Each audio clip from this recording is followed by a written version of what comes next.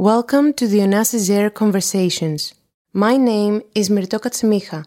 I'm a curator and cultural worker based in Athens and your host in this series of recorded encounters with the participants of Onassis AiR.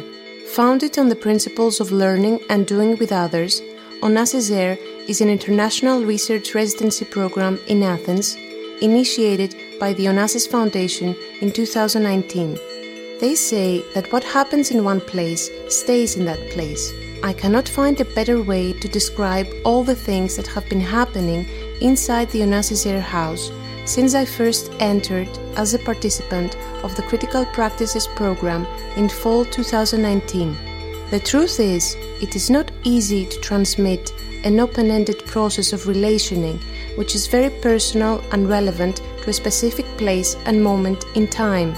How can I then give you a glimpse into that process? Everything starts with a conversation. Throughout this series, I'll be speaking with the Onassis AiR participants to shed light on their artistic practices and needs, as well as to reflect on ways of being and working together.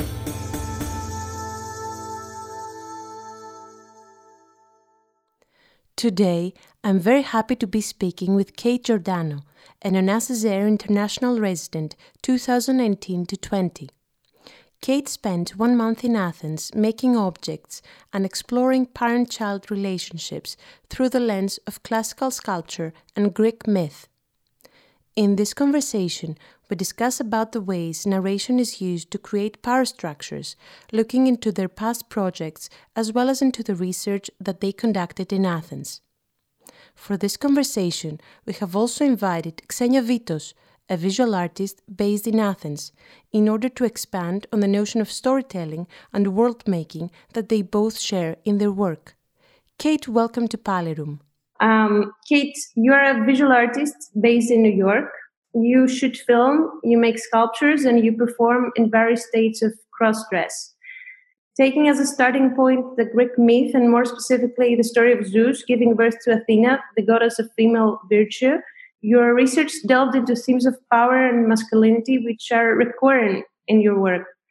So I was wondering whether you could expand a bit on that, and by that I mean the way that classical antiquity and Greek myth are connected to your research. Basically what I was working on for the past year and a half before coming to Onassis was on 3 different projects. One of them was I had recreated the Roman baths in this skyscraper in Times Square. So I had made myself, I don't know how else to, I call it my nude armor, my nude suit. I basically made a suit that was like a breastplate that kind of looked like this like armored, like when you see from ancient Rome or ancient Greece. I did that, but it was like a male chest, like my flesh-colored chest, and then a penis that I would wear. And then I created these senators that were kind of standing. Basically, I was envisioning if I were this Roman patrician in a bathhouse in ancient Rome, and I had this good fortune of being in this fair called Spring Break Art Show, which happens every year in New York, and they're really awesome, and I've done a lot of work with them in the past. But they gave me this really awesome room, which was like this corner room in, I think it was the 23rd floor of this skyscraper in Times Square. So I had this really perfect room where the performance was basically me posing with these other 2 sculptures that were these nude senators conspiring. And then I was sort of just posing there with my attire or lack of attire. And so that kind of launched for me this sort of theme of working with the idea of autocracy, and that particular piece, thinking about how power is actually wielded and how power is actually translated. That of course, like, deals were being made in the baths, the kind of back channel of power. And I started working on this piece that's about Waco, which was an armed standoff that happened between this cult leader named David Koresh and the FBI in 1993, and it ended up with this really horrific massacre. And so I play this cult leader in this video. He had like multiple wives, and to me that was shifting this idea. Like the Rome piece was about power on this really epic scale, like everyone knows the grandeur of the Roman Empire, and also its implications around the world, and it has all these connotations. And then the the Waco piece to me was more about how, on a small level, how someone could have that kind of control.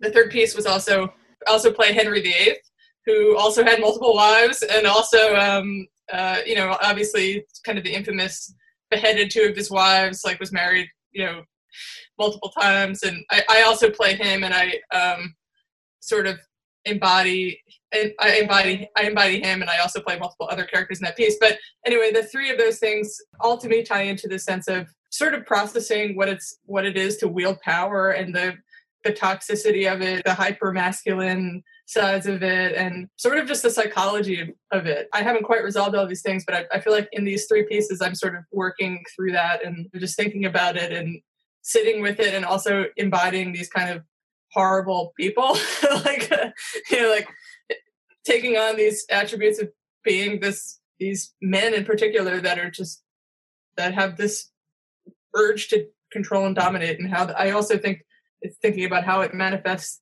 just in general and in society and in art and in culture. And so, yeah, that was what I was working on before I came to Onassis AiR. My research project played into this in a lot of obvious ways. I feel like Zeus takes it to this more thinking about Greek gods, and how in a lot of ways that lore plays into the foundation of these power structures. How Zeus is just represented as this sort of ultimate autocrat, but also he's a god and is a myth and is not really real. But it was interesting to me that he sort of took on this hyper feminine virtue of childbirth, even though the context of it was, kind of violent, about how he gave birth to Athena, like through his head. And also there's another myth where he incubates a fetus in his thigh, which I didn't really tap into in my research at Onassis. But yeah, I was interested in this hyper masculine god that was Zeus, and how he was sort of, in a lot of ways, the foundation of, I don't know if the foundation, but like a very early example of how this kind of power is wielded. But it wasn't really an actual person, but it was a person that, like a religious figure, I guess, at the time, that impacted the psychology of pretty much all of Western history. Yeah, I'm thinking exactly through what you said so far, the layer of the narrative structure, because the myth is a narration, is a story, and in your other works you approached some more, let's say, real based examples of people and leaders, while in the case of Zeus, it's also how power is constructed through the narration. Yeah. And also, it's interesting to me thinking about Zeus, who was, a person whose inception was through myth, but how in reality, like when I play Henry VIII, like I'm using that as a launching point in creating a myth in another way. Like I'm basically taking these historical figures and I'm loosely basing it on that, but I'm not holding myself to an actual literal interpretation of what happened. And I think that's also the case. I'm not the only person that does that. I mean, pretty much any book, movie, anything that represents a historical thing that happened, there's going to be mythology. It's going to be mythologized in a lot of ways. But it's taking something actual where you weren't there, you have no experience of it personally, and you're basically putting your own experiences into it. And so I feel like we create myths out of people that were real. But I think ultimately, like, the source of my research for all of these things and anything that I've ever made is through like is by making stuff and sort of figuring out how form plays into it. And then later on I might add in character and add in video. But the root of my research is through making and through making objects. That takes me to the next question that's about exactly this. I mean, your creative process, because during your research, the research took the form of you making a lot of objects in the space. I think when I got to Onassis, my first move was to buy a sewing machine, and I remember that. Yeah, everyone's desk was like a computer and some stuff, and then mine was immediately like just an explosion of fabric and all these things. I just started sewing stuff, and thinking about the research project that I proposed. At first, I felt like I really wanted to rebel against the research project. The objects I started making were like hyper feminine. Like I made this sculpture that was basically like this boob udder. There were some huge boobs going around. Yeah. But I also was tying that into the idea of birth. So I kind of just took it and stretched the subject to a lot of different areas. I just kind of let myself go. That felt really great because it was really awesome to have that kind of like dedicated time to just think and to just take things and stretch to kind of actually explore this thing, like even if it wasn't literally exactly what I had said, but it was in my proposal, but it was definitely related to it. And I feel like I had the space to kind of just like take that and run with it and not have a deadline or not have anyone, there wasn't anyone like breathing over your shoulder being like, what are you doing making that udder, Going back to your works and your films, because your works often take the form of films, but I feel that there is a strong performative and also sculptural element that cannot be separated from the film as the medium that you choose sometimes to work with. And it seems to me that you're constructing worlds that seem to represent real and everyday characters. And I was wondering if you could expand a bit more on that and how the characters are related to the space that you construct. I think to me, there's no, like the characters couldn't exist without the objects in a lot of ways. And so, and I don't work in a way where I make the objects and then I film. I like make an object, film with it, go back to that thing, maybe don't even use that scene, go back to another thing, make it. So I have this really back and forth way of working that I think sometimes when you see my films in particular, I have a video that's the After the Fire Is Gone, where I played the Dolly Presley character. In a lot of ways, the characters are just people that they're kind of archetypes that we see in video and we see in popular culture, etc. Thinking about like After the Fire Is Gone, which was the piece that I worked on for years, literally before I started shifting gears with the Rome project, etc. But I mean, she's really just a pretty normal person. I mean, she works, she's married to this insurance salesman, but I think what makes it absurd, or what makes it a detachment from reality in a lot of ways, is that that there's a very clear separation between her internalness, which is sort of denoted by when the sculptures come into play, and from the scenes without the sculptures, and also when she's interacting with the sculpture, it creates a weird psychological space because she's doing something completely normal or normal for her or whatever, but she's doing it to something that can't respond or emote or have any kind of response to her. So yeah, I think the everydayness of the characters is offset in a lot of ways by the sculptures. Since you also brought this up, I wanted to ask you about your relationship with these characters, because as you said, a lot of times you are taking on these roles and you perform yourself. Yeah. I feel as though it's like I have no interest in these characters existing unless I play them for some reason. I mean, I think when you're in your movies and you play multiple characters in your movies, there's this element of control in that, where it's like I control this character and I control this character, and in a lot of ways you realize that they're all sort of an extension. Though you can watch the movie and you actually do, I think, read them as separate characters. Like you kind of forget that I'm playing multiple roles in the films, but I think at a certain point you're really just watching. You're watching me. You're basically watching my interpretations of these people, but it's also, to me, I think about it in terms of like, well, whose perspective is it? Like which character's perspective is it ultimately? Is it, so I think it calls into question about why it's important that I play other characters. Like what is that doing? What is that doing? And like, why is it important? And what is that saying about the psychology of the piece? But I don't also have all the answers to that. I just do it because I feel like I need to. In the case of The Fire Is Gone, if I'm correct, it was both a film and an installation, right? Yeah, so it's a single channel piece, which I think you saw. at Onassis. So it's a single channel piece. That's just a movie. You can watch it. And then also it's an installation. The installation was purchased by the Margulies collection in Miami. So it's has a nice home, has a great home. When I got that show for After the Fire Was Gone, I had never really done installations where I was performing.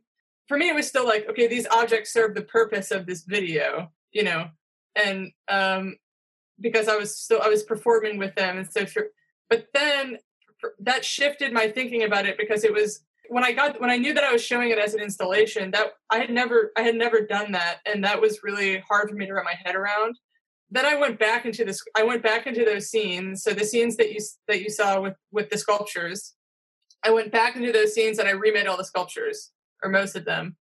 I went back into the diner scene. I basically remade all the food, so it was like, and it was like treating the object seriously. And I think it took me a long time just in my practice to like understand that the objects were also something to be shown. And so now I feel like in a lot of ways, like I make a lot more sculpture, and I am invested in them as sculpture. What are you gonna do with the objects that you made here?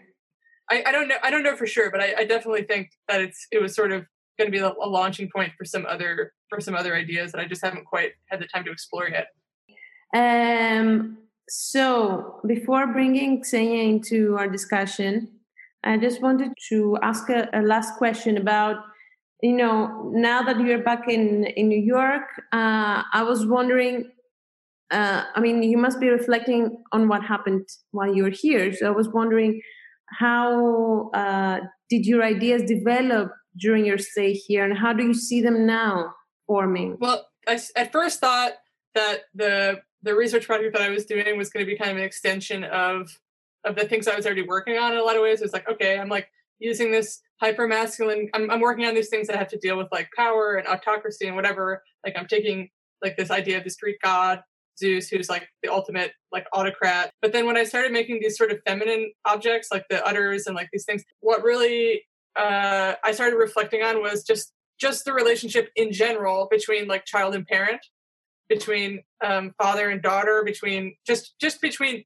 parent-child relationships. What it actually kind of brought up in me was just the idea of how to explore the relation, like a parent-child relationship, and how that's the sort of the foundation for all of the things that you do. And and then thinking about like the thing that I proposed, like the Athena's Zeus dynamic, where she was born like fully formed with battle armor from his forehead. I mean, there's actually a lot of symbolism in that story about the dynamics again between children and their parents, and so I actually took it in a totally different direction in my mind. It became much gentler, or it became much more of a gentle subject matter, or like much more of a vulnerable subject matter in a lot of ways, and in a way that I hadn't expected.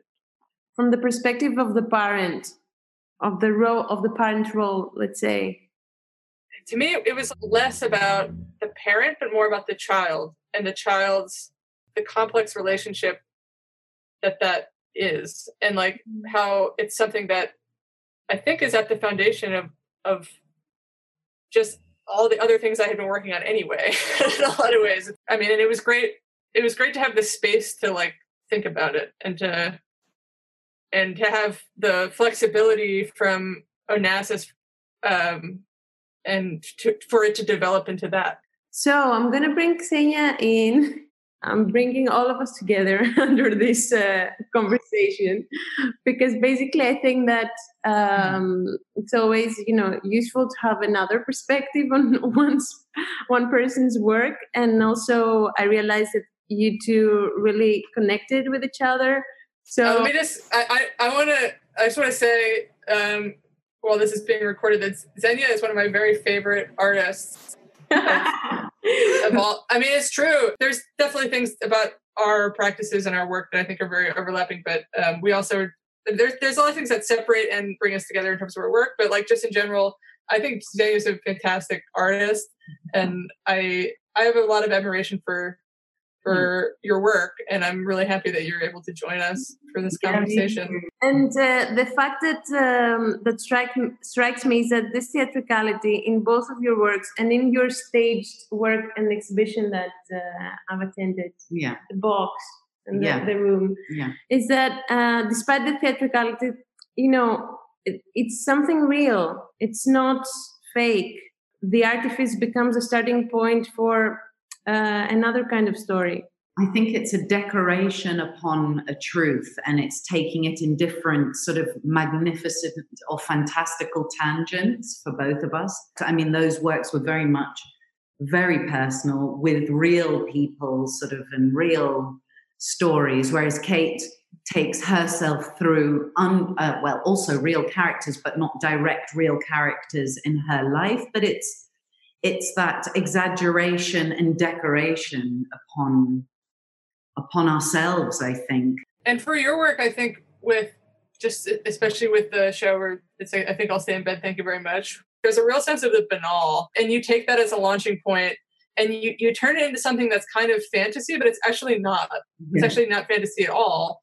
And like in the other show too, I mean, you had 2 shows up when I was in Athens, and the first show in a lot of ways, like where you just took, when you take objects that, not even objects, you take things sometimes that are just things that were already there. Like when you took, was it your mother's dressing gown or my grandmother's dressing? Your grandmother's dressing gown, and you kind of like cut out the boobs and like did this thing. It's like being able to alter something that already was a thing, and to do it in this way that's pretty critical. Like the way I read it, it's like very critical, but it's also like humoristic. And it's also funny, but it to me, you're able to kind of tap into this sense of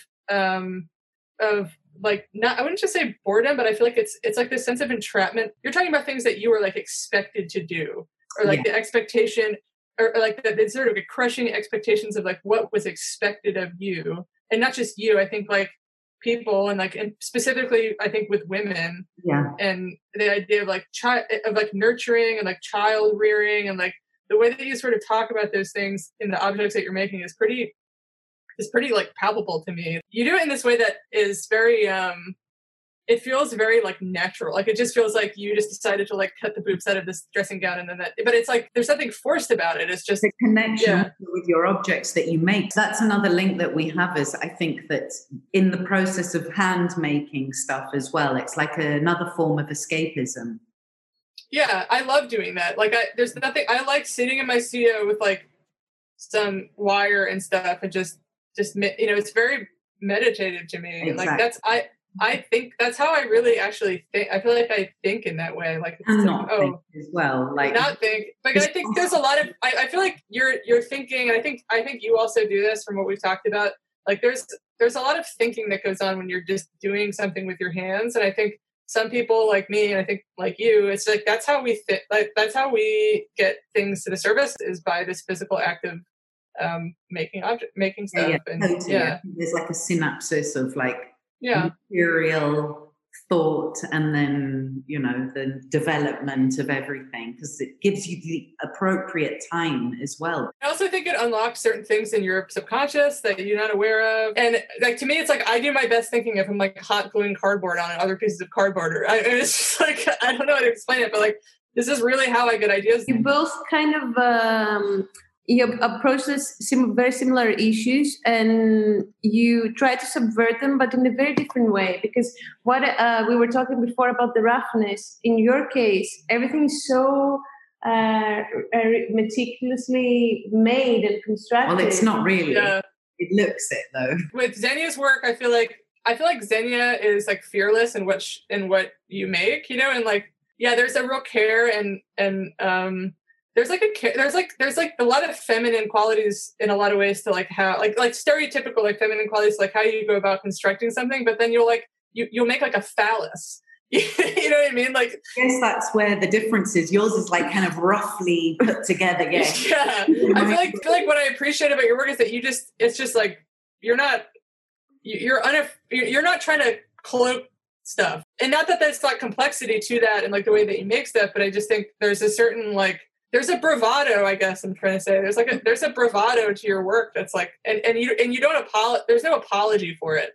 I don't think I'm aware that there's supposed to be at the point I'm in it. Maybe when you at the end, you realize, shit, this make here, actually, this is, which is the thing about handiwork, is you get so lost in the making that you also don't know the results until the end. And maybe then you're like, holy shit, did I go down that road?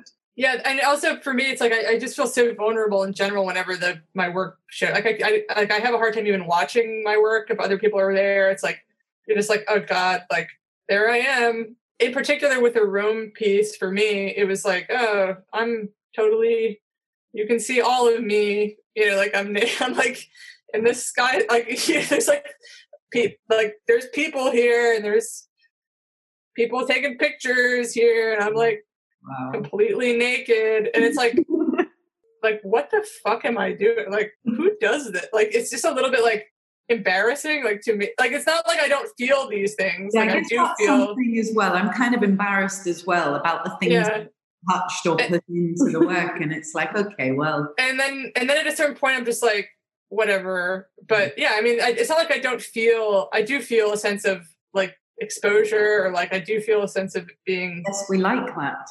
Okay. Yeah. Okay. Well. I think we had a very nice conversation. No, I miss you. Yeah, I miss you guys. Yeah. Well, I'm glad that you asked me to do this. It was fun. I'm glad that you also invited Xenia. Yeah, me too. It was really nice to see you. Thank you, Kate. Thank you. Thank you. See you soon. We'll speak again. Yes. Talk to you soon. Bye. Bye. Thank you for listening. If you want to listen to more conversations, please subscribe to our channel. You can find more about the Onassis AiR residency program and each participant at www.onassis.org. This series is produced by Onassis AiR. Thanks to Nikos Kolias, the sound designer of the series, and to Nikos Liberis for providing the original music intro theme.